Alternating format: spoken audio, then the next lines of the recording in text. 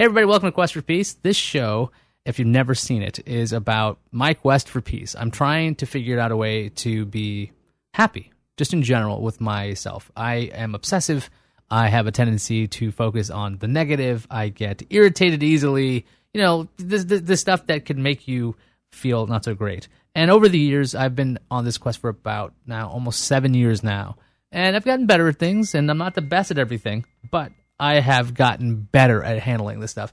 And this show is about sharing that experience and giving you guys tips if you're trying to figure out how to be happy yourself, or if you just like to be voyeuristic and be like, wow, man, you were really messed up. So today we've got somebody you might have seen on this network. This is the GFQ network. So you've probably, actually I'm wrong, you've probably never seen this guy on this network. We've got Andrew Zarian today, who's sitting in a very unusual seat. I've never sat here before. So It's weird. It's a little weird. I don't think so. Normally on this show, as you are aware, I go like, "Oh, if people don't know you, who are you?" What do I do? Yeah, so let's do that. In case if you're on the GFQ network and you don't know who Andrew is, that's kind of silly. But why don't you explain to people who you are and what you do? I run this network that we're on right now. I do podcasts all day long, every day, and I put out fires pretty much for a living. Yeah, you were just doing the engineering work just a second ago, and I'm now doing the engineering right now. I'm looking at the chat room. I'm checking the email. I'm making sure all the streams are working. I'm making sure there's audio. So I pretty much do everything here. Right, but except for production stuff like Suncast. You are absolutely obsessive, like I am, and so it's one of the reasons why we're friends is like we get really obsessed over things. How are you been dealing with that? You were on the very first episode of the show. So are you any more peaceful now, or are you still really crazy obsessed? I have my days. So we were talking off the air. Mm-hmm. I turned 30 last year. I'm 31 now. But right before I turned 30, I had almost like not a breakdown, but a awakening that I needed to kind of change the way I was doing certain things. So I changed my diet, and I started eating better, and I kind of learned to let things go. But I have my days where it's absolutely awful. You know, you get up and that day is the day that you're going to drop everything and be able to function and nothing is going to irritate you. And then you're going to have another day that you're sitting on a plane and the person in front of you is just doing something so minuscule to them. But for you, it's just driving you crazy. Like a pen clicking kind of thing? Pen clicking or eating. I have a big problem with watching people eat. You know, the weird thing is, when it comes to things like the DMV, right? You got to sit there forever. For some reason, I'm completely fine with that. Plane delays, completely fine with that. I'm just going to sit there because I basically know now I'm going to be stuck. So why on earth, what am I going to do? I really can't do anything. It's out of your control. For the DMV, for some reason. That's like, and I make games out of it, and I sit around and I will, try to figure out what is that person doing here? What are they thinking? I'll make up, little stories about people in my own head to figure out, how are they existing? Like, what is existence like? And think about that kind of thing. Efficiency is something that really bothers me when things aren't efficient, when they could be. I went to, it was an event, and it was supposed to be a tour of a place that we were going to. And before the tour, there was this entire process of explaining us what the tour is about and what we're doing. And they literally took an hour to explain 20 minutes of information. And it drove me crazy. And I'm with my wife, and I'm sitting there, and she's seeing I'm getting irritated. And she's asking, like, why are you getting mad? And the reason why I'm getting mad is that it wasn't efficient enough for me. It could have been done in 20 minutes. There's no reason why we're here for an hour. This doesn't make sense to me. And I can't let that go. Where was this? I don't want to say where it was. Okay. Yeah. Okay, so like... I can't say what it was. All right, so it's... So you're not peaceful at all. You're crazy. Well, I'll give you another example. Yesterday we went car shopping, and I was able to deal with the fact that we went to an extra place. So I like to be really scheduled with, where we're going, what we're doing, what time we're coming back.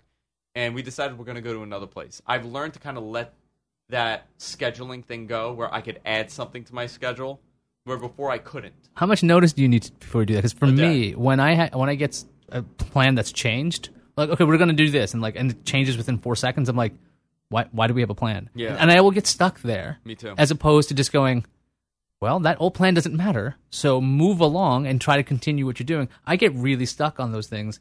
And I did a previous episode, you've heard it, with Nate Langston, the idea of trying to think, hey, what can I do about this? I got to work on that. The idea of okay, if I can't take action, I'm going to go mad. But it's still right now for me to stay happy day by day. It's almost like my brain is obsessed with finding problems, and if it doesn't have a problem, it'll create a new one that there is no problem. Is your problem more what other people are doing, where you can't understand? Like, I can't understand why people are late.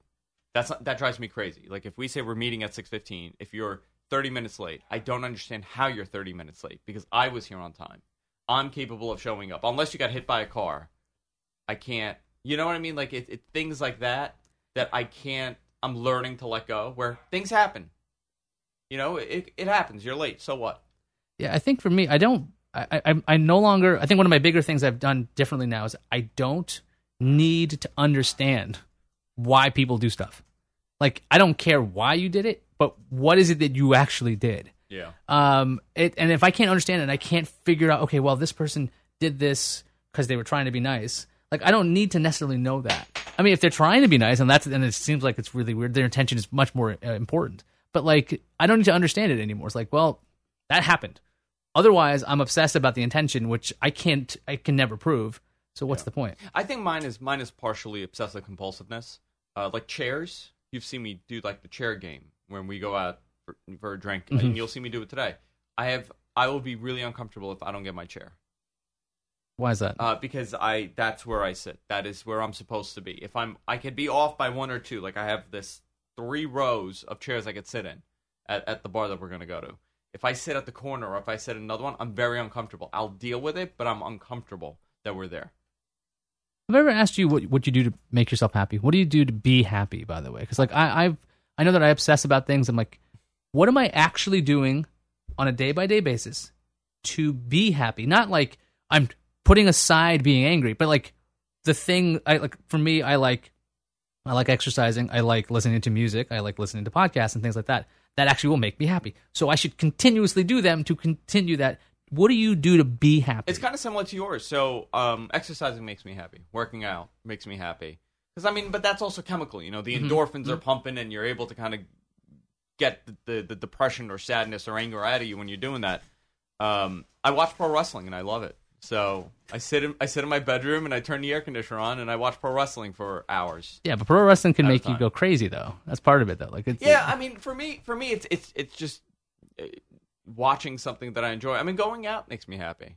I have a great group of friends, so, you know, just going out and just hanging out and just talking and complaining about my day makes me happy. One positive thing about me is that I don't hold back if I'm upset at something. If something is affecting me, I want to talk to people about it because I kind of get their perspective on if I'm crazy or not. You know, my wife is the total opposite of me, so she knows exactly how to diffuse me. And that's kind of what you need. I think a lot of people need that, and they may not.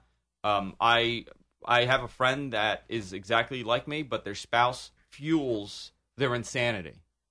When they're upset at something, instead of saying, you know, it's kind of silly that you're acting like that, but maybe you should step back and this is how I would react. She actually pushes the anger. You know, it's like, yeah, I think you're right. I think this should have happened. And you're right. Maybe you should go say that to your boss. Maybe you should say, you know, go to hell or whatever.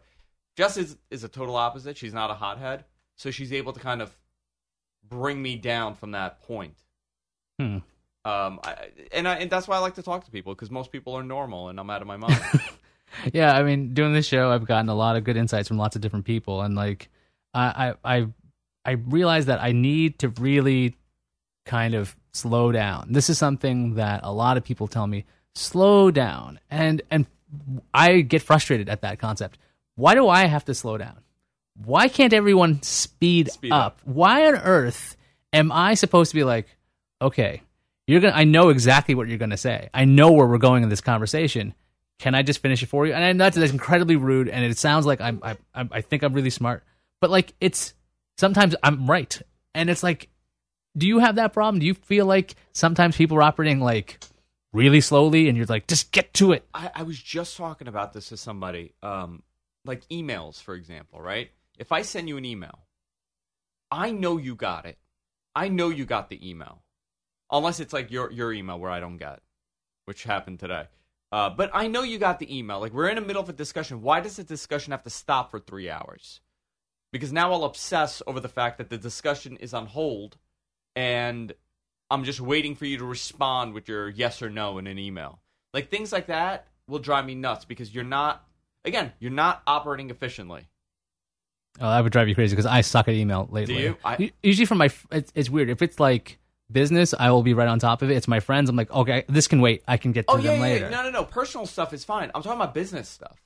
I'm talking about, you reached out to me for something, I'm responding back, and then it goes silent for like 2 days. There's no reason. You could have answered it. You chose not to. Yeah, it's business. So it's like stuff like that that'll drive me crazy. But I mean, I've gotten a lot better since coming on your show. I've done a lot of soul searching in the sense like you should let this go. And what I've decided is that every year I'm going to let 2 things go. 2 things. Like 2 things that drive me crazy, I'm going to let go. How do you go about doing that? You just don't react to it. So I'm aware of what my reaction would be. And I tell myself, this is not how you're going to react at this moment. See, I get caught up. And even though it bothers me, it'll bother me. The entire time that I'm saying I'm not going to react this way, I'm still bothered by it on the inside, but I'm kind of suppressing it to the point that it no longer will bother me. Okay, I could see that. That was something I've been doing since the start of this show was the art of not communicating. Because one of my biggest problems was literally just telling people what's on my mind. So if something's bothering me, I would tell them. Yeah. The problem with that, though, is when you do that, you are not causing, unless it's going to cause some kind of breakthrough with the other person or something's going to change, it is just going to irritate them. Like, hey, by the way, when you did this, oh, you left this out again. You left a little twisty tie off the bread again. Yeah. Like, okay, seriously, that is not a problem. And now you're going to have a conversation about something that doesn't matter. And the time it would take you to have this conversation, you could have put the bread thing yourself. Yeah. So just there's no need to have these conversations anymore. And I've been pushing myself to not just look, I get easily irritated. The thing about me though is I get irritated for about like a couple seconds. Is it with everybody, or will it be like if it's a total stranger, will you get irritated, or is it only people that you have some sort of relationship with? I have very high expectations of people that know me. Yeah, that's the worst thing. So the closer you are to me, the more expectations I have. So if it's a stranger and they're just being silly, and I'm just like, I will never have to see this person again. They might be irritating. They might be, let's say they're clipping their nails on the subway or something. I will never have to see this person again. But the closer they are, the more I am expecting them to know me at this point. So they got to kind of like deal with me, which is why I'm trying to be better, because dealing with me shouldn't be a phrase. It should be like enjoying company with me, not like, oh, that's Ayaz again. He's going to be an asshole. It's like, I kind of, I think I spoke about it the last time I was on the show. I kind of created this system where I've gotten people to accept my crazy. Because I've made it part of my charm. Okay, explain that. So I've informed people of my crazy. Mm-hmm. I've informed people that I will not do certain things. I will not drive upstate to see you. I will not, don't call me after 9 o'clock, I'm not going to come out with you. Or I will not go to this type of place or that place. So I've created these rules in being involved with me when we meet. People are really aware that I'm out of my mind. And then it becomes part of my charm. It's like, oh, well, it's just Andrew being Andrew. It's like one of those. So when I do something that goes above and beyond what's your expectation, I set the expectation so low. Mm-hmm. So when I actually show up, it's a big deal. My wife's cousin had a party, and Jess was away. She was in Poland at the time. And I went to the party. They were blown away that I showed up. That's a really interesting way to do it. And it was a simple thing. I just showed up. It was her birthday. You're supposed to go to a birthday for a relative. But I have created this system around me where when I do something like that, it's a big deal. I try to do that. I try to set expectations. I was thinking about that just recently. A bunch of friends, I guess Facebook friends, were having birthdays. And I'm just like, okay, one, if I didn't remember it, I shouldn't be wishing them a happy birthday. That's part of it. And the other thing is, like, I was thinking about just literally writing this on Facebook saying, I will not give you a happy birthday wish necessarily. It doesn't mean I wish you ill that day. It just means that I don't know what good this phrase is going to do, because there's 500 other ones. Well, here's the thing. And Liz and I we talked about this, and I don't understand the phrase happy birthday. She goes, what do you mean you don't understand it? I go, what is it? Are they telling you to have a happy birthday? Is that like a command? Is it I wish you a happy birthday, so I wish you have a good day? But they don't say it. It's just like a shorthand. Yeah. And she's like, yeah, they want you to have a good day. I'm like, but why the hell are they telling me what to do on my day? Yeah. That's how that's what my brain processes, as opposed to going, this is what normal people say to other people. Yeah. And I know when people say that to me, I'm like, thank you. That's what I got to say. See, you know what bothers me? Let's air out our grievances about people, right? People seem to get enjoyment from doing new things. A lot of people do, and a lot of people don't. I don't go to people when they tell me that they're going out to dinner. They went to this place or they went to that place. I never go to them and say, why do you always go someplace new? Why aren't you content with where you're going? What I get always is, why do you always go to the same places? You always go to the same bar. You always go to the same restaurant. You always go to the same places. And I said, because I enjoy it. That's what brings me happiness. That's what makes me happy. To know that I'm going to get something positive. It's not a surprise. I hate surprises. That's interesting. I've gone back and forth on that. I have like my favorite places, and then I sometimes I will take just okay and a new experience over like good and normal for some reason. Just it depends on the occasion of the day. Like sometimes I'm like, let's just go somewhere new. Because, I mean, after a while, when everybody knows you at the place, it's kind of like, I'm here too often. Yeah. And I liked, that was something. But I like that. See, but don't you. I like the whole cheer. I want to be Norm. You know, I think part of the happiness thing for me is being I live in Manhattan now, which is really awesome. I know I'm at GFQ. I came here via train because I like Manhattan. One of the things I liked about it is the anonymity. I like not being known for anything. Like when I went to school, I went to Boston University and had a huge student body. So, you know, you could mess up with somebody and you'd never see him again. So that's great. It's thousands of students. The same thing with New York is it's so big. When I was living in Petaluma, like people got to know me and I'm just like, because they see you every day. Right. Yeah. And it's kind of like, I don't want to know you. I'm sorry. I have no interest in knowing you, but you kind of have to know them because it's a small town. Yeah. And this is very self-involved. So you guys are learning that I'm a horrible person. But yeah, I don't.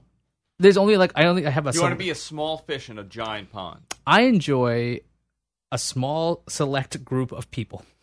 Okay, I know friends of mine are like, "Why don't you follow me on Twitter?" What? I was like, "Well, one, do you write interesting things?" That's the first question I say, and they're usually like, "What does that mean?" I'm like, "I am wasting my time reading this. Yeah. So you better be good." Yeah. All right. Like or Facebook, same thing. Like if you're not writing interesting things, I won't unfriend you, but I'll block your stuff. Right. So it's. See, I'm trying to set the expectation, but it doesn't work. Yeah, it's a weird thing with people, and I think it really, like, you're talking about like your friends, right? Mm-hmm. I keep a very small group of people in my inner circle, people that even the people that work with me. There's not one person that does a show on the network that I cannot go out and have a 5-hour conversation over drinks, and I don't want to work with someone that I can't do that with. Mm. And people think, you know, why don't you expand? Why don't you bring more shows on? I get asked that all the time. Well, because I'm selfish, and I need to know that this person is my type of person. There are tons of people out there.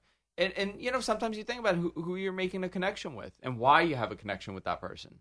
Why is it that I could sit down with you and have conversation after conversation, and other people I just can't even say anything to? Yeah, it gets awkward and stilted. It just gets really awkward, and you may have similar interests, but it's just not there. There's nothing that it is not there.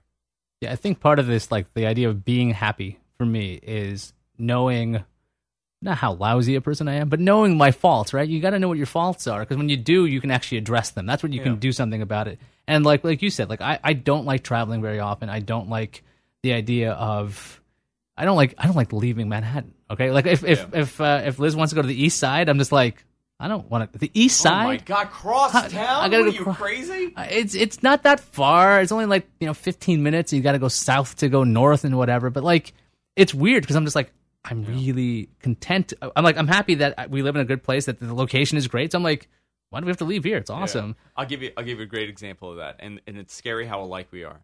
A relative gave us a very nice gift card to a restaurant on the Upper East Side. A really good restaurant.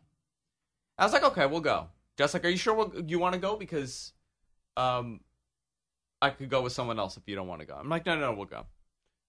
The night before, I look at, what train I got to take. I'm like, wait a minute. It's on the Upper East Side. I got to get to Penn Station, and then I got to go back east, and then I got to go up. I got to take 3 trains. Why would this person do this to me? And I started screaming, what a selfish person this person is, to not think about my I was genuinely angry that this person gave me this gift card, because now I feel like I have to use it. So wait, you thought they were doing you a disservice, they're trying to, but they intentionally did that? Yeah, like it's an inconvenience. I thought it was a passive-aggressive gift. Yeah, that was something I used to believe too. My therapist was like, you're narcissistic. They're not thinking of you. They're not doing Well, that. see, that's the problem. Then they should have thought of me. They should have thought, will Andrew go here? See, that's my mentality. They're not thinking of me when they're buying it. They're buying it because they enjoyed this place, not thinking, will he enjoy this place? I ended up not going. I lost my mind that day, and I refused to go. You've never been to this place now? No, and I'm not going to go. You should go. I'm not going to go. Well, it was an inconvenience. I'm not going to take 3 trains. Why am I going to take 3 trains to go drink, eat dinner, and then have to take 3 trains back? That's an inconvenience. So they should have given you a car. A car service would have been nice. There you go. But you know what I mean? It's like things like that go through my mind, and I've just learned to either. I don't. It's hard. Like, you know what it is? Like, now you're thinking about this, and you're like, well, have I really changed? I've learned to remove things out of my life that I don't want to do. That's something that I've started doing. How do you do that? I just refuse to do it. If it's not going to make me happy, I'm not going to do it. I used to suck it up, and I used to be miserable, and I used to sit there, and I used to tap my feet on the floor and just get angry that I'm putting myself in the situation. When it was supposed to be like a happy situation. Like going to a wedding in Pennsylvania. Great example. That sounds horrible. It sounds horrible, right? Mm-hmm. We had to go to a wedding in Pennsylvania, and I went. And I sat there, and I had to drive back. So now I'm not drinking. I'm just counting down because the wedding's going to end. I'm going to be tired to drive back. And I just said to myself, I will never do this again. I will never put myself in a situation where I am unhappy when it's supposed to be a happy moment.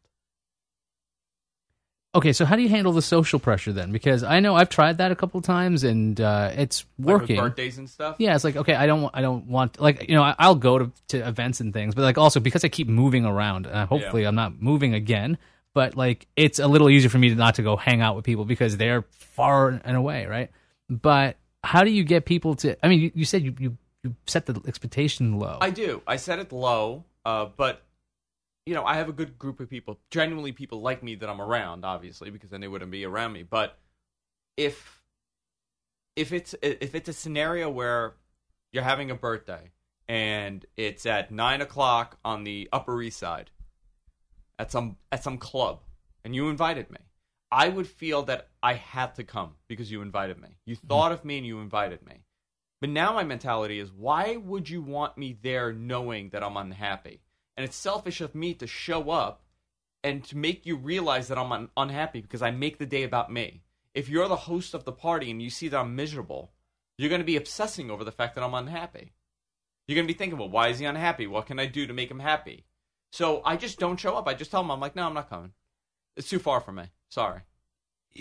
I've shed a lot of friends over the years because, like, they were, I wouldn't say tearing me down, but they wouldn't be encouraging of my crazy projects. Were what I they was clingy? Doing. Like clingy friends? No, or? It's more like they would not doubt me, but they wouldn't be supportive of whatever I was trying to do. And that's like, well, that's not good because I know people who keep friends like that. Yeah. That are like, they're not using them, but they're like close to it. They're dependent on them. So it's like, I found that it's helped me a lot to surround myself with people that are going to be like, okay, listen, your idea is crazy, but when you do it, we're behind you. Yeah.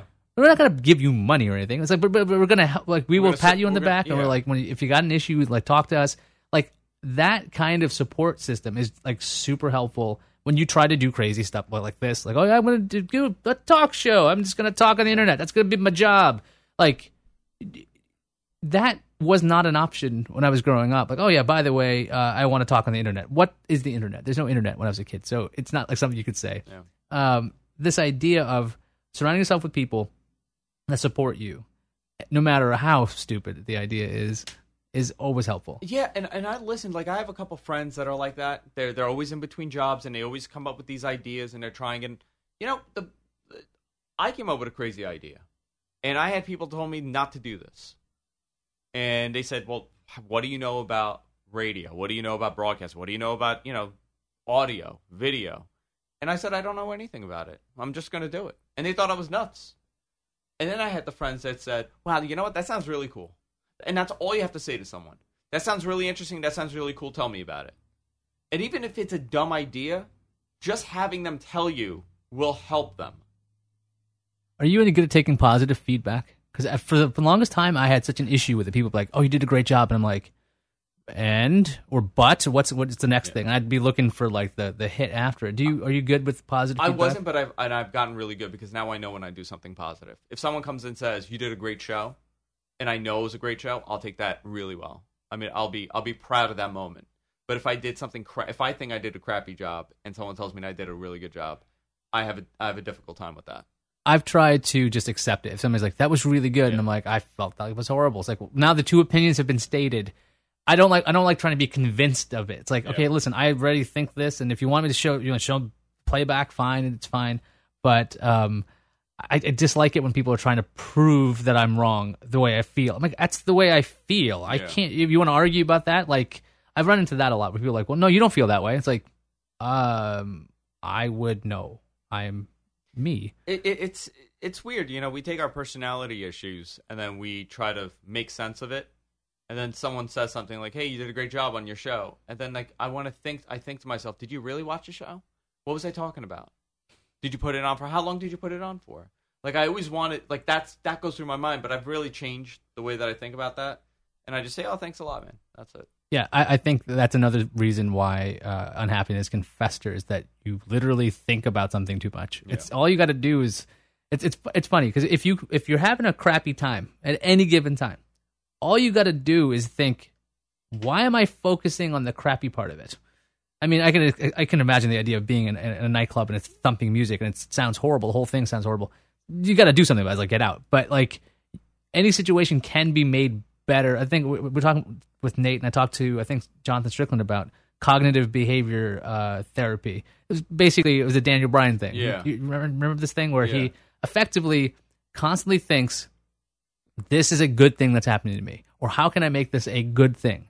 And it's really about your own reaction to stuff. That's the only thing you can control, right? Otherwise, you can just be miserable all the time. Because I know I will obsess, and I will think about, why didn't I say this? Or why did she say this to me? Or what did that mean? Why? Like, I will parse out things far too much because that's what my brain does. It's just like, I need to look for something. But to train it to go, it doesn't matter. That's already been done.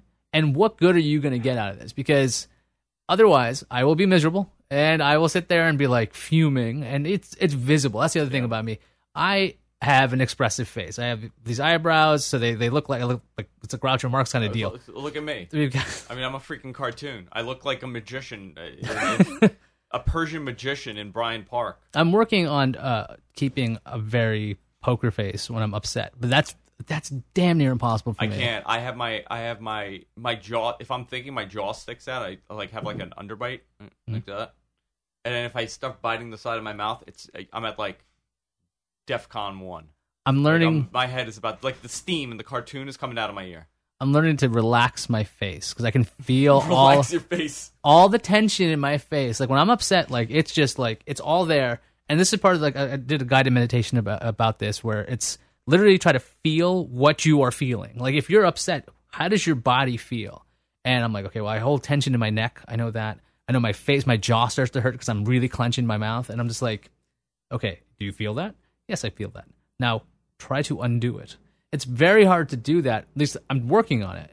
But if you can, it actually makes you aware of what's going on. And on top of it, it lets you know, this is going to pass. Like, that's another thing that I'm starting to try to really understand on a day-by-day basis is like, okay, be miserable today.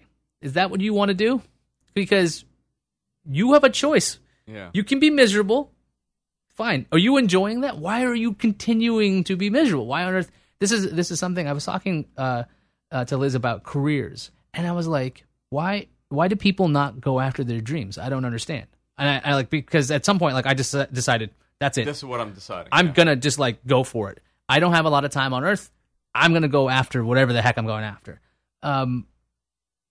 I have such a weird reaction to seeing people go, well, I really don't like what I'm doing, and I can't stand it, but I can't get out. I can't make a change. Yeah, I think a lot of people get stuck with that, and that's something that I swore to myself I will never do. My father told me the best thing ever that totally changed my entire life. I was probably 16 or 17, and my father came home. He was exhausted from work, and he went to the fridge and he got a beer. It was a Budweiser. I mean, it wasn't even great beer. And he sat there and he drank this beer. It was the best thing he did that day. And I went and I started talking to him. He's like, I'm going to tell you something. He's like, I don't care what kind of money you make. Make as much money as you want to make. I don't care what kind of career you have, but never work as hard as I work. Because he was working like 90 hours a week. He goes, do not do that to yourself. Do not get stuck. If you're unhappy, doesn't matter if you're married, doesn't matter if you have 5 kids, doesn't matter if you're in serious debt. Leave it and start something else. And I always stuck with that. I don't, when it comes to my career, I will not do something that I don't want to do. I give up opportunities constantly. I get presented with job opportunity. I get presented with consulting gigs. If it doesn't feel right and I don't want to do it, I will not do it. The money, it's not about the money for me. It's about how happy I am with what I do. Does that make you happy? Do you have that fear of missing out kind of thing? I've heard of that. And I could see, I used to have that issue where like I'd see everybody on Facebook seems like they're having a great time, and it's obviously their a curated life and it looks awesome. And then I was like, okay, I really shouldn't be focused on what other people are doing. And do you ever run into that? In my 20s, I was pretty miserable, and that's what I thought. But I have a great life. I got a great wife. I have a great group of friends. I have a job that allows me to go out and say, you know what, I'm going to go out drinking at 2 in the afternoon today, because that's what I've created for myself. I've created this bubble around me where I'm pretty happy. My career-wise, I'm totally happy. My personal life, I'm as happy as I could possibly ever get, because I'm not a happy person. Well, so this is me at a 10 on the happy scale.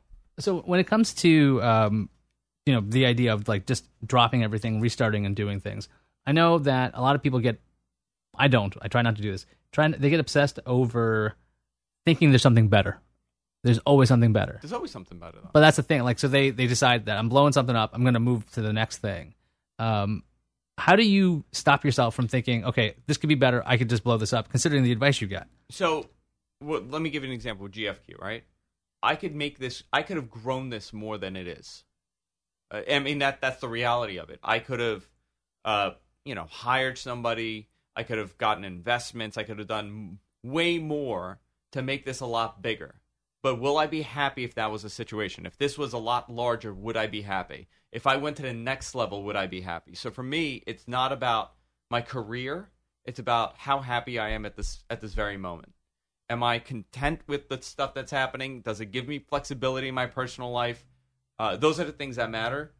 For others, it's career. They want a title. They want more money. They want to continue growing, and they want to continue going up the ladder. But for me, it's more about, are you happy with the current situation that you're in? If I'm happy, I'll continue doing it. If I'm not happy with where I am right now and I want to do something more, that's when I decide to do it. I don't put a timeline on anything. When you give yourself, if you say, okay, in 3 years I'm going to be here, in 5 years I'm going to be here, in 10 years I'm going to be here, you're kind of forcing yourself to one path. You're not allowing yourself to think of other things, and maybe another opportunity comes because that's not in your vision. Well, I mean, isn't having a path a good thing? You want to. A light path is fine, but I know people. I have a friend. He's works for a law firm actually, and he just left. He just quit the job and he started his own practice. And his father was against him doing this. His father's he's a business guy. He owns a bunch of restaurants, and he goes, "Why do you want to work for yourself?" He goes, you have a great job. But for him, it was overwhelming that he knew that in 2 years, this is where he has to be. In 5 years, this is where he has to be. In 10 years, this is where he has to be. It was too much. It was overwhelming for him because that's the path that you have decided, and that's the path you're going to go on. Either you're not going to grow beyond whatever is selected for you at that moment, or B, you're going to give up on opportunities because that is not in your grand vision. Yeah, but I'm also still thinking, though, I'm going to be 40 in 4 years, which is horrifying to think about. But, like, what do I want to do for the rest. I mean, because like this, basically at this point in my life, I got to figure out what am I going to do for the rest of my life, because that's it. Like, this is it. After 40. It's not like it's over. The idea of they take you out in the back, and they, Well, yeah. Once I hit 40, they will. Yeah, they put me in one slug in the forehead. That'll be the end of it. But the idea of choosing something forever, it's like it's a bizarre idea hard, to me. yeah. It's like I'm trying to stay open to whatever is happening, because it's like I didn't know I was going to be doing this show. I didn't know I was going to move to California. I didn't know I was going to move back. I seriously didn't know that. Yeah. Like, this has been a crazy ride so far. So, but then again, if you're going towards what makes you happy, that's the goal, right? Like that's the goal. Yeah. At the end, that's the goal. My wife changes jobs all the time, and that's because she can't. I'm a little different. For me, it's, am I happy at this very moment? And even if she's happy, she wants to move up because she feels that she could put more into it. There's a bigger vision for her, and that's how she sees it. She doesn't think that it's not. Again, for her, it's not about the money either. It's about knowing that she's doing 100% of her full potential. For me, I could put in half the potential, but am I happy doing it? Am I happy sitting at a dead-end job and getting paid a lot of money? For her, she's not. For me, I could probably do that because I'm happy. Or maybe if I'm not happy, then I'm not going to do it. But if I was happy, I would do it. She has left jobs that she loved because she felt that she wasn't able to put in 100% at that position. Yeah, I think didn't require it. Being utilized, that was an issue I had in other places I've worked where they're like, well, we don't need you. And I'm like, well, I'm here and you're paying me, so you should use me as much as you can because I like doing this stuff. So, hey, let me know you need me. And like, we don't, not for this, not for that, not for that. Fine. And I hated things like that where I would be doing less than I could do. And I always found that to be an issue with just career in general. If I am not working hard, it's just, I'm miserable. Like I need to really, if you're putting me at a desk and you're giving me money, I really need to realize that I will work like crazy if you give me tasks I'm going to enjoy.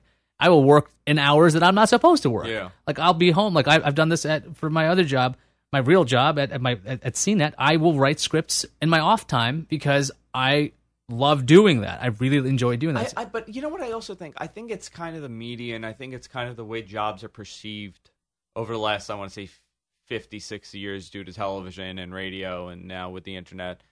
We're supposed to hate our jobs. If you look at television, they make it seem like it's such a burden. The guy gets in the car and he's sitting in traffic and all these things that we see growing up. We think this is what a job is supposed to be like. We're supposed to go to a dead-end job. We're supposed to go to a job that we hate the people there. It becomes part of normal society and normal thinking that, okay, yeah, that's what a job is. You're supposed to dislike your job. You're not supposed to say, I only want to work someplace that I'm happy. I think that's a really bad way of thinking. Why should your job be miserable? Because your job is half your life. Mm-hmm. It's half your day. So if I told you that in life, if a doctor came and said, half the day you're supposed to be miserable. For 9 hours a day, you're supposed to be miserable. And then for 9 hours a day, you're supposed to be sleeping. And for the rest, yeah, you're supposed to be happy for the rest. You would think the guy's a kook. But that's what we're being told. That's what we're being conditioned to think, that when we go to work, it doesn't matter. We just got to get through the day. Just 5 o'clock hit, we got to get out the door. That's what it is. And that's not work. That's misery. That's torture. Yeah, that's why like I killed a commute. When I was growing up, the idea was, okay, you grow up, you get married, you move to the suburbs, you get a car or two, you have a commute to work, you do your job, you come home, do the same thing over and over and over and over again. And I did the suburban life for a little bit. I lived in upstate New York in a town called Croton-on-Harmon, which was actually a punchline on 30 Rock for once, which was very bizarre. Yeah, it was a very bizarre, like it's not a well-known place. And this town was literally a bunch of people who just they live there. There's no like huge venue to go to. It's not like here's an arena nearby, so like you want to go to a concert or something. There's like 3 restaurants, there's a grocery store. There was like nothing in this town other than like this was a place for people to have children, stay there. Here's your lawn. Here's your car. Yeah. There's the Hudson River. There you go. That's all you need. And I'm like, what on earth is this? And that that life kind of drove me nuts because of this. I just couldn't there's no energy to feed off of. There's nothing, and there's no sidewalks. You couldn't walk anywhere. You had to drive everywhere. And I realized at that place that I was miserable because I need to walk. I need to go from point A to point B by walking. I don't need a car's not a bad thing to get to a sidewalk, but I don't want to have to drive to get to the walking areas. You know? I've become one of those people too. I will not drive. I'll take a commute that's 45 minutes instead of driving for 45 minutes. I'll take the train or whatever. But again, that's Americana. You get the kid, you get the dog, you get the wife, and you go to your crap job, and then you come home, and then you have burnt steak for dinner or pork chops, and you go to bed. Yeah, challenging that years and years and years of programming, the American dream, as it's called, right? That was something that in college I was like, this is what the American dream is. This is what people do, and this is how it is. And I was just like, what? Wait, why? That's one of the biggest things that I think has led to two different things. One, it's made me happier, and two, it's sometimes make me miserable because I'm actually questioning everything regularly. It's like, why do I do this, and why do we have to? I had to mow a lawn, right? I had a lawn in Croton on Harmon. I had to mow this thing, and I was like, I hate doing it. Yeah. I spend 2 hours every Saturday doing something I hate. If I spent 2 hours doing anything else once a week, I get really good at something. What if I learned a language or I brushed on my guitar? Just I could do stuff and get better at this. So why am I doing this? You could hire someone to do it. I was like, wait a minute, I'm going to make it fun. That was the thing. I'm like, if it sucks and I have to do it because you got to make sure your lawn's all done, and so it got to be all pretty, right? I was like, okay, I'm going to make this fun. I'm going to time it. I'm going to try to get faster. I'm going to try to run while I'm doing it, listen to fun music, listen to whatever else is going on. You can't listen to podcasts with a lawnmower, by the way. At least the earbuds. It's very difficult, yeah. Because because it's like, okay, so you're hearing this voice, and happening the side, yeah. It's damn near impossible. And then I told you this story, right? I put a lightning bolt in my lawn. Yeah. So I decided that if I have to see this lawn every freaking day when I pull up with my car, there will be something cool waiting for me right on the lawn. So I cut in a lightning bolt on the lawn, which was about maybe 7 feet tall. It's a gigantic thing, 7 by about 2. So it's a really big lightning bolt. And I was like, that's so cool. I'm going to start a neighborhood trend. And my neighbors are like, what are you doing? Are you a Tampa Bay Lightning fan? No, you're the guy with the IROC on the front lawn with no tires, just with the bricks. That's me. That's what you are in your suburban little community. But it's a well manicured lawn with a lightning bolt on it. So I try to make. But it made you happy. That actually did. That was such a silly thing to do, but it did make me happy. Every time I pulled up, I'm like, that's so ridiculous. Yeah. Look at that. I'm not saying that lifestyle is bad. Just if you're unhappy doing what you're doing, that's when it's bad. There are people that go to work and they got, it's not a dead-end job, but it's an office job, and they're sitting there and they go and they know this is it for them. And they're so happy with that. And that's phenomenal. That's great. I know people on the other side that they have a hard-working job. Their father was a plumber and their grandfather was a plumber, and now they're a plumber. And they do it, and they're miserable doing it. Or they're happy doing it. Just, there's no job that you have to do. I'm not saying that this avant-garde way of thinking with work is the way to do it, but if you're unhappy, you should not do it. Yeah, otherwise you're making yourself miserable. Listen, I know people that work 80, 90 hours a week, and they love it. They love doing it. They love coming home afterwards, and they love everything about it. For others, they just do it because that's what they think they're supposed to do.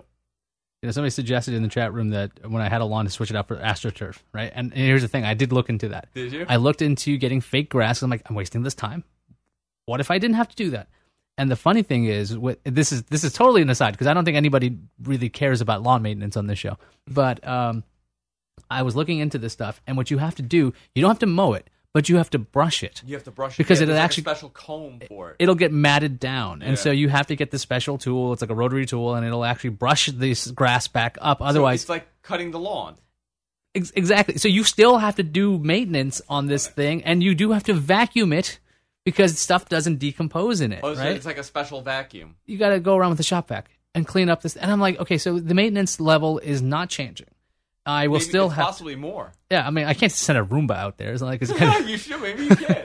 Maybe, but the lawn was about 1/3 of an acre, so not exactly the best way to do it. But yeah, that was the thing about this. So replacing it with this more maintenance concept, I was like, okay, this is a bad idea. Then I killed my commute. That was a big thing for me. I really enjoyed listening to all these shows and books and stuff on audio. But I'm like, okay, my commute, I want to be... When I moved out to California, I lived a mile from my job. and I could walk if I wanted to on a good day, and was like, I barely ever did that. But I could drive. I would be there just in no time. I'd be home right away. I loved that idea. And right now, my commute is 30 minutes door to door. And that's great. Friends of mine are like, oh, well, I don't live that far away. It's 45 minutes. I'm like, is it 45 minutes on the train or is it 45 minutes door to door? And they're like, oh, with door to door, it's like about an hour. Yeah, and that's brutal. That I can't stand. I had a business out of Long Island when I was in my 20s, and I sold the business because of the commute. I was coming home. I'm driving down Northern Boulevard, and I was sitting in traffic for an hour and a half to come home, and I go, what am I doing? Why am I doing this? I sold the business. I couldn't do it anymore. An hour each way. I mean, that's 2 hours of a commute for me to drive. For me, that's miserable. I don't want to sit in a car. I don't want to do anything more than 45 minutes. There's nothing I want to do more than 45 minutes if I'm sitting still and if I'm not like engaged in something.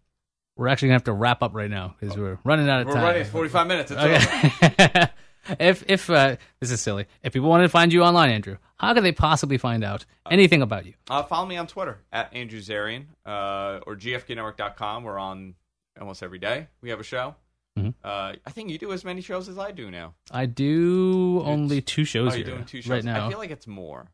Actually, I tallied it up. I do 5 shows a week.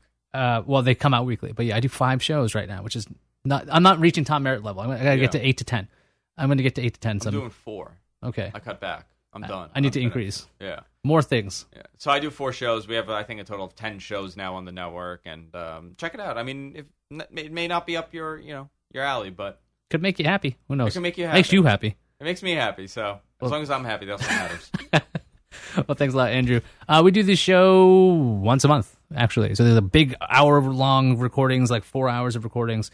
GFQlive.tv when we do it. You should follow me on Twitter if you're like, hey, when is the show on? Follow me on Twitter. I'm at Ayaz. I put up the schedule when we're going to do this. What else do I need to tell you? Oh, email address. I have an email address for the show. Because you know what? Sometimes you don't want to tweet at me and say, hey, I have problems figuring out how to be happy. I think that's fine. So you can email me at quest@gfqnetwork.com. Got that email address set up. I've got a couple of viewer emails, which is great. I have to write back to you guys. Sorry about that. But yeah, so if you got any things, you got some insights or concerns, just let me know. I'll try to answer you and get as much info to you as possible. I'm Ayaz Akhtar, by the way. I don't think I've ever said that in the actual episode. And thanks for watching.